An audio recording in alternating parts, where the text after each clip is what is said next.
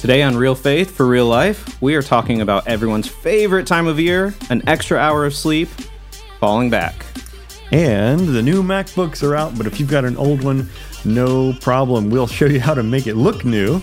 All that and more as we continue our study through the book of Romans, coming right up. This is Real Faith for Real Life, a podcast from Cascade Fellowship in Grand Rapids, Michigan.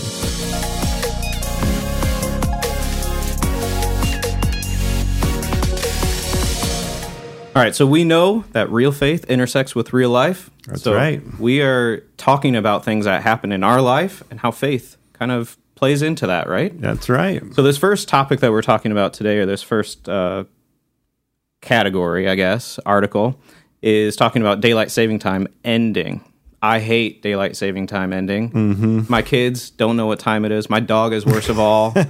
It's not worth the extra hour of sleep. That's right. You get that one extra hour for one day and it feels good, but then it gets dark before you're even off work. Right. So it's like you can't go jogging, you can't play tennis or pickleball. Not that we could because it's wicked cold here anyway. But yeah, I hate the dark in the afternoon, the evening. Yeah. But you know what? As bad as it is for us, I saw an article that talked about just how incredibly bad it is for one person who has 1,500 clocks to manually set back in her royal residences. That person, of course, would be Queen Elizabeth, I would guess. That's right. I read she has a whole team of clock experts who have to spend a whole weekend moving these clocks back manually. Yeah. And it takes them about 40 hours, they said. There are 600 clocks in Buckingham Palace, 450 in Windsor Castle, and 50 in another place. I mean, that is a lot of clocks to manually change, too. Yeah, they're beautiful. Clocks. They had some pictures in this article, but not that easy to roll back. So anytime you hate daylight saving time, just remember, at least you don't have 1,500 clocks. And your clocks probably change. Most of them change automatically anyway. Yes, thank the Lord for that. Right.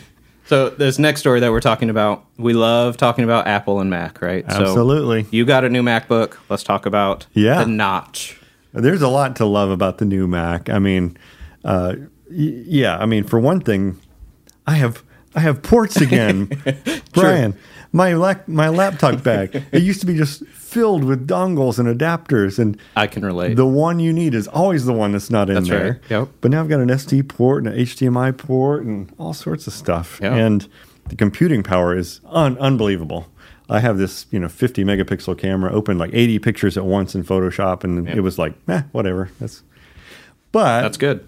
One of the best things about the new Mac is that the display goes all the way to the edges. It's just enormous. Mm-hmm. It makes like video editing a lot easier to have that much screen real estate. But in order to push the display to the edges, they had to create a notch around the camera, just like you have on your iPhone or most phones today. And people love it or hate it. Of course. That's the usual thing, right? I mean, there's outrage. How dare they put a notch in a laptop? And then there's acceptance. And then there's just like, man, I got to have a notch too. Right. Like every laptop maker is going to do notches. You just know it from now on. So if you have an old MacBook and you want to look like you got a new MacBook, don't worry. There's a guy named Chris Jones who made an app just for you. It'll create a virtual notch, a little black square on your screen to make it look like you've got a new MacBook. It's not worth it. Sort of. Yeah. Losing more space? I don't think so. It doesn't make a lot of sense. That's taking conforming to a whole nother level, though. Yeah, that's what I thought when I saw this article. I was like, man, there's peer pressure in this world to conform, to always have the latest and greatest, to fit in, and that's what we're talking about today as we continue our study through the book of Romans. Mm-hmm. Paul, as he gets into this practical application part of his letter, he gets into it by saying, as an umbrella over the whole thing, you have two choices: conform to what everybody else is doing, or be transformed by God. And we're going to talk about that as we dive into Romans today.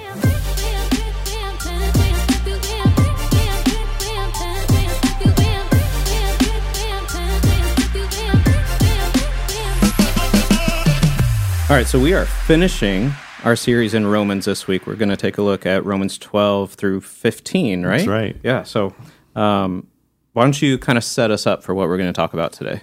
Yeah, so Romans, we've been saying, is structured around the gospel outline, sin, salvation, service. Yeah. Paul's just laid out some really deep theology, as you've seen in parts 1 through 7 of this series. And now he kind of turns a corner and says, this is what you do with all that knowledge. That's good. So we're going to actually read the first 2 verses of Romans 12. It says, or Paul actually is saying, therefore, I urge you, brothers and sisters, in view of God's mercy, to offer your bodies as a living sacrifice, holy and pleasing to God. This is your true and proper worship. Do not conform to the pattern of this world, but be transformed by the renewing of your mind. Then you will be able to test and approve what God's will is, his good, pleasing, and perfect will. So this week in your message, you made it sound like these 2 verses are the key really to understanding the rest of the letter. How's that? Yeah, a lot of practical teaching follows, but, I'm really glad we went through parts 1 through 7 of the series first, because you have to put them in the context, and the context is the gospel. So God has saved you not based on the good things that you do, but once you're saved, he does enable you and expect you to begin to conform to his will, as we're going to see. Yeah. And so there's a lot of different things in these chapters that I hope should make you squirm in your chair a little bit. In fact, this whole series, if I'm doing my job as a preacher right, there's people just squirming in their chairs a little bit. That's right. But the thing to remember is this all flows out of how God has been good to us. Like he said in that verse, in view of God's mercy, this is how then you respond. So the beautiful thing we see is that doctrine, chapters 1 through 11, leads to doxology, praise, at the end of chapter 11, and then into our duty to respond. Yeah. So that's the thing we see in all of Paul's letters is doctrine, doxology, duty. Doctrine, doxology, duty. You see that in almost all of his letters. And I love that because it reminds me that all theology is practical, ultimately, and all the practical things, it flows out of theology. We can never separate those 2 things. Sure. And Paul highlights that the mind is playing a key role in how we live out the gospel, right? Right. So God is asking us to be transformed, to allow him to transform us. And he's telling us the way he does that is by renewing our minds. The Greek word means renovation. So you can think about, you're moving into a house, right? You're moving out some things, moving in some things, right. You're upgrading. Sort of like that with our minds. We're moving out the old and moving in the new. And, I think that's really, really relevant for us today to talk about because something is always renewing our minds. Something is always forming our cognitive framework, right. And the question is, are we being formed by the cable news outrage machine, or are we being formed by trolls masquerading as Christians on Facebook, or are we being formed by the Bible? So, I've talked to other pastors here in town and elsewhere, and really, man, this is so relevant. Generally speaking, as pastors, we're watching our people, our congregations, just lose their grounding in the Bible. Yeah. They get me for an hour a week, but they get cable news hosts for hours and hours and hours every night. Yep. And they're on their phones scrolling through social media for hours and hours and hours every day. So it's a real challenge for us to help Christians renew their mind by the Bible, not by all these other fake things. Right. The things that we fill our days with. In Romans 12 through 15 really give us examples of the cues that that Scripture gives us in numerous cases. That's right. So the rest of the book here is organized by relationship, I think. So the very next verse talks about our relationship with ourselves. And this is something I didn't mention in the sermon this week, but I think it's worth mentioning here on the podcast. Right after Paul said what we read earlier, he says this, "For by the grace given me, I say to every one of you, don't think of yourself more highly than you ought, but rather think of yourself with sober judgment, in accordance with the faith God has distributed to each of you." And so one of the implications of renewing our minds, thinking God the way he wants to think about things, he wants us to think about ourselves correctly. And that's not too low and it's not too high. And really, if you look at this verse, I think what it's trying to say is this: living wisely starts with seeing yourself through the lens of faith, through the lens of the gospel. So yes, you're a train wreck of a sinner, but you're also saved and loved by God, created in his image. So there's this balance. There's this balance of humility and really just enjoying your cherished place as a child of God. Sober judgment about yourself. We mentioned a couple weeks ago that we are, we are depraved. Total depravity was a thing, but we are also made righteous, and that's important there. And from there, Paul goes on to talk about the church.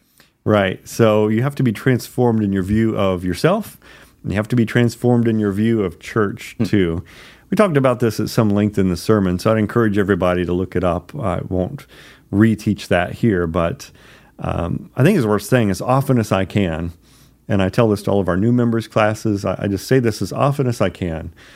Church, the world would have you believe that church is like everything else in your life, where you come expecting to receive and you ask, what's in it for me?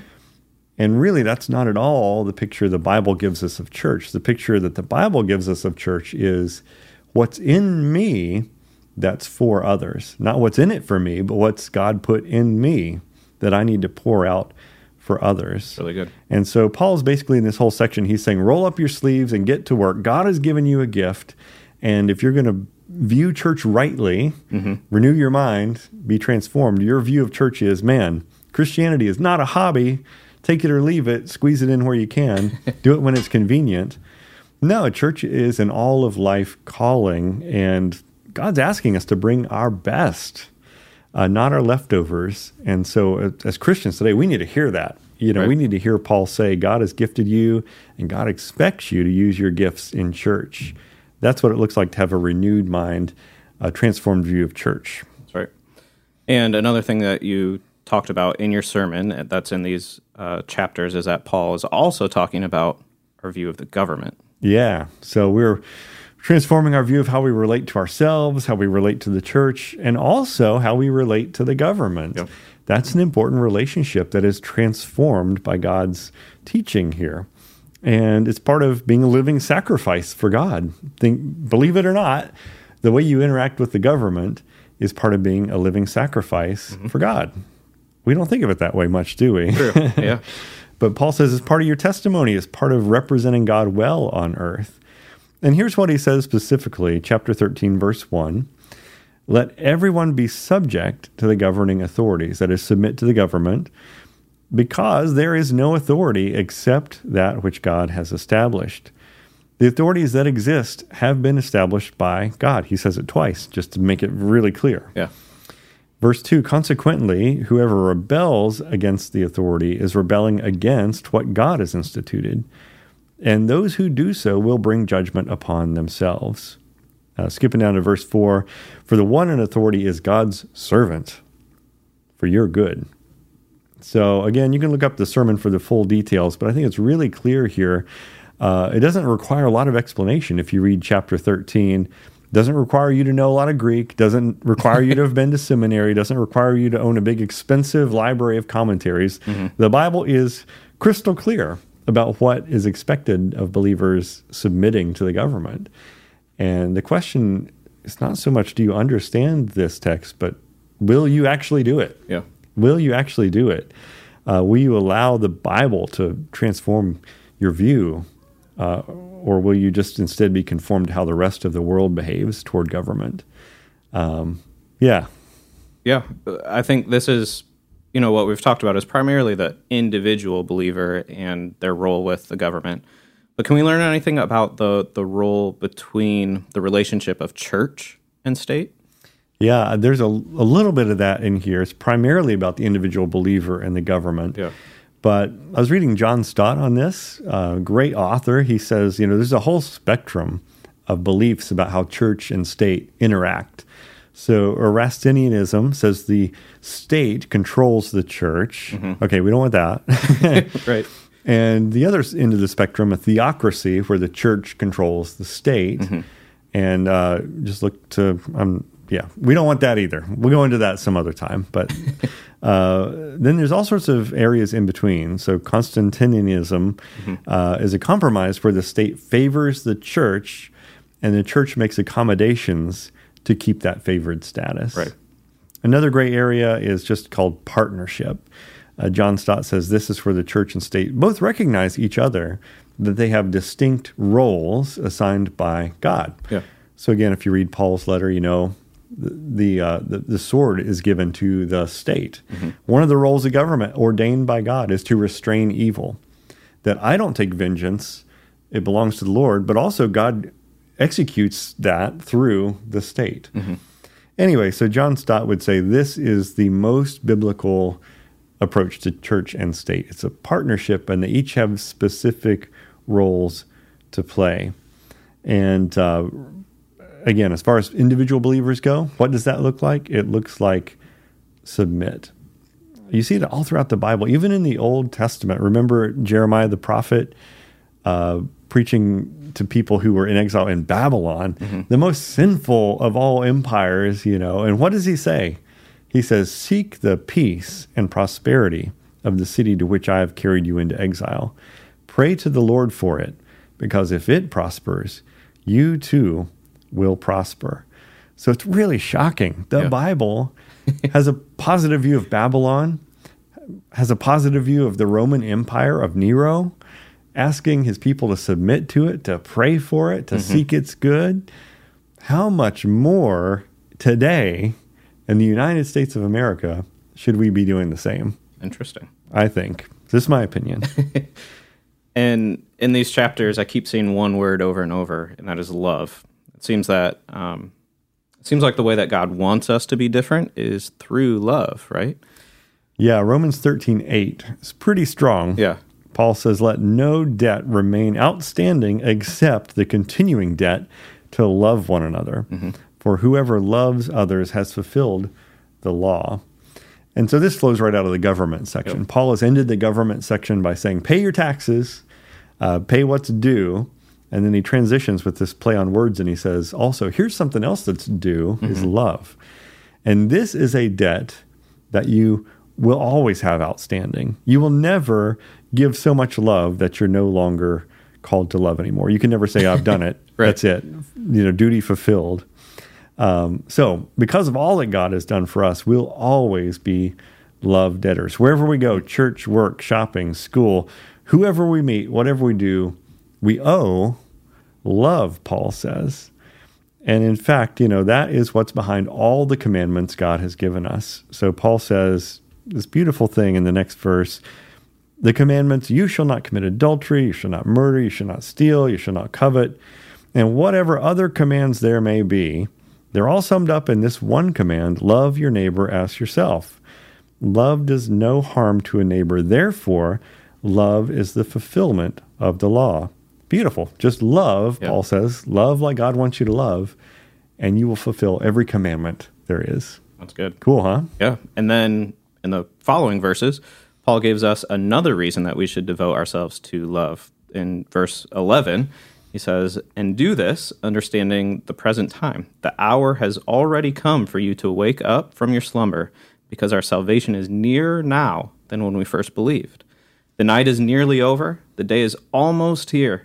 So let us put aside the deeds of darkness and put on the armor of light. Let us behave decently, as in the daytime, not in carousing and drunkenness, not in sexual immorality and debauchery, not in dissension and jealousy. Rather, clothe yourself with the Lord Jesus Christ, and do not think about how to gratify the desires of your flesh." What is Paul saying here? It's interesting. He tucks this in the middle of all this teaching, right? Yeah. It's similar to what we had talked about earlier in the series about already and not yet. Yep. This intersection of these two eras that we live in right now. So, just to recap, there will be a time in the future when everything is perfect and, you know, is just as God had originally intended. No sin, no suffering. That time is coming, but it is not here yet. Mm-hmm. And what is here now is the Christian church. And we get to bring a piece of that not yet into the already. We get to bring a piece of that kingdom that's coming into the here and now. So when we pray God's kingdom come, like in the Lord's Prayer, your will be done, you know, that's what we actually get to be the answer to our own prayer by bringing God's rule and reign, his kingdom, into the here and now. I think that's what he's getting at there.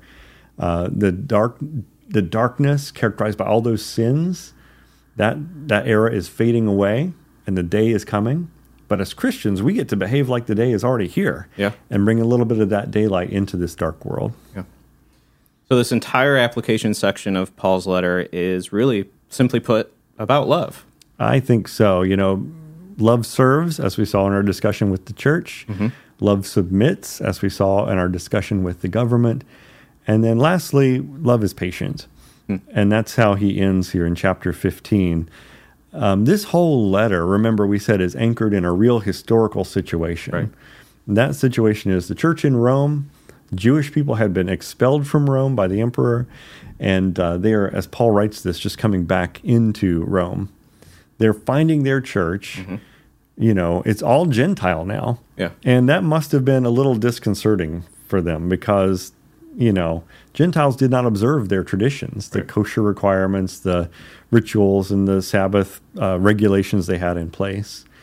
And so Paul's writing very practically, hey, two groups in your church, your Gentiles are looking down on the Jews for not experiencing the freedom that they know is true in Christianity. And Paul says it is true. You can eat meat sacrificed to idols. It's just meat. The Gentiles are correct to live in that freedom. Mm-hmm. But they're not right to look down on the Jews for not experiencing that freedom. Yeah. And similarly, the Jews are judging the Gentiles for not keeping all of these legalistic rules. And Paul says that's not right either. And so how does love come into this relationship? Chapter 14, verse 10. You then, why do you judge your brother or sister? Or why do you treat them with contempt? For we will all stand before God's judgment seat. In other words, you don't have to judge. God is the judge. You can stop judging people. Leave that up to God. John Stott said it like this: how dare we reject a person whom God has accepted? Indeed, the best way to determine what our attitude to other people should be is to determine what God's attitude to them is. This principle is even better than the golden rule, to treat others as we would treat ourselves. It's safe to treat others as we would like them to treat us, but it is even safer to still treat them as God does. Yeah, so we're not supposed to judge, right? That's pretty hard to swallow sometimes. But Paul goes beyond that. He says that we have to not just tolerate each other, but actually accept and welcome and love each other, right? Yeah, even the ones who are hard to. Right? So chapter 15, verse 2, each of us should please our neighbors for their good and build them up. So Paul is saying, we got to get beyond just tolerating each other, not judging each other. We got to do something positively, and that is to build people up. Tearing down is quick and easy. Building up takes time and effort. Oh, that's good. And so Tim Keller said, the way you can tell how much you understand the gospel is to look at how much you love people, despite their flaws. Wow, that's convicting, huh? Mm-hmm. Do you say, if God overlooks my sins through Christ, how can I fail to do so with this person? Do I think I'm more righteous than God? So Tim Keller is making a measure of our Christian maturity, how much we understand the gospel by how much we apply it to other people. Yeah. I think that's true. And man, the church needs to hear this today. Even though the original text here is anchored in this first century squabble over things we don't squabble over anymore. Right. We have so many things that can still drive a wedge between us as Christians today. Yeah. So many disputable matters then and so many now. But it's such a small percentage of things. Mm-hmm. Just maybe 2% of the things that we disagree over. But you know what we focus on? That 2%? That 2%, that's right. Like I grew up, Sabbath in the Bible Belt was you can't eat out on Sunday because you're making someone work at a restaurant. Well, if you think that, but I don't, I shouldn't judge you for that. Mm-hmm. And if you think you can't play cards or watch movies or listen to secular music or drink wine, that's fine. I can't judge you for that. No judging, no looking down. Instead, we should just do whatever builds our neighbor up. Yeah. So that's hard, right? I shouldn't drink alcohol around you if I know it'll cause you stress and cause you to stumble, because your well-being is my top priority. And Paul ends this section by just saying, hey, you know what? That's the example of Christ. Do you want to have an example to follow? Follow the example of Christ. For even Christ, Paul says, did not please himself, as it is written. And then he quotes Psalm 69:9, the insults of those who insult you has fallen on me. And then he explains why he quoted the Old Testament. I love this. He says, for everything that was written in the past was written to teach us, so that through the endurance taught in the Scriptures and the encouragement they provide, we might have hope. Isn't that cool? That's just like a little freebie, a little free like aside, little asterisk, little footnote Paul throws in the middle of all that. Everything that was written, all this stuff in the Old Testament, all of it was written to teach us how to have endurance and how to have hope. I think that's just amazing. Yeah. And that really finishes the main teaching or the main purpose of Paul's letter in Romans. But there's still a chapter and a half left that we haven't talked about. It That's right. kind of feels like like an epilogue or almost like an appendix, right? That's true. It in some ways is. There's a lot we can learn from it still. We learn about Paul's missionary strategy. He tells them, hey, here's what I've done and here's what I'm going to do next. Yeah. He talks about having taken the gospel all the way from Jerusalem to modern-day Yugoslavia, 1,400 miles. I'm like, wow. That's crazy. In sandals. At the time. Yeah, that's a long way to walk, right? Or ride. But yeah, and we learned he targeted population centers. We learned that he really prioritized going where there weren't believers already, planting new churches. So it's really interesting to see Paul's heart for missions. Yeah. And he says in chapter 15, verse 20, it's always been my ambition to preach the gospel where Christ was not known, so that I would not be building on someone else's foundation. I think that's cool that his ambition is to preach the gospel. That's what he says is his goal in life. And, you know, he even gets into the practicalities. Yeah. He had been based out of Antioch, but I think in this letter he's setting the stage for trying to make Rome his new home base so he can press even further out into Spain. So he writes them with that expectation, and he asks them to pray for him, and he greets people by name. He greets 33 people by name in a church he's never been to. Yeah. So, I mean, that alone is amazing that Paul loves people so much. He's keeping track of, before Facebook, when it's easy to see, he knows these people and is praying for them and caring for them. And that's amazing. And then he ends with this beautiful benediction, the last verses of Romans. Now to him who is able to establish you in accordance with my gospel, the message I proclaim about Jesus Christ. And then he ends, to the only wise God be glory forever through Jesus Christ. Amen. So I just love it. At the very end, he restates, hey, it is the gospel that establishes us. It is the gospel that, it's almost like the firm foundation, that rock you can build your life on. The gospel is what can establish you to make you stand. Yeah. I think that's beautiful. Great way to end. That's a really great way to end. And that really finishes our study in Romans. So why don't you tell us what's next? So up next, we're going to talk about how to disagree well. There's a lot to disagree about in today's world. Yeah. So we're going to talk about how to disagree without being disagreeable, and then focus on missions before taking an Advent break. Good. So we'll end season 1 there. But you know what? At the end of this study, I want to encourage everybody, hey, if you are just jumping in at this point, go back and check out the earlier episodes. Go back and watch those earlier sermons. I even know some people that have told me they watched some of the sermons like 3 times trying to get deeper into it, especially last week's about predestination. There's a lot there. There's a lot there. And, maybe God wants you to go all the way back to Romans chapter 1 and read through the entire thing again. And man, I would advocate you do that, because God will just amaze you with the fresh insights, the deeper applications that you'll get that second time through. I think it's safe to say that every time you read through something like Romans, God's going to reveal something new. So absolutely. Take advantage of it. That's good. Yeah. Well, that wraps up our book, or our study through Romans. Make sure you hit subscribe, whether you're watching or listening, and we will see you next week.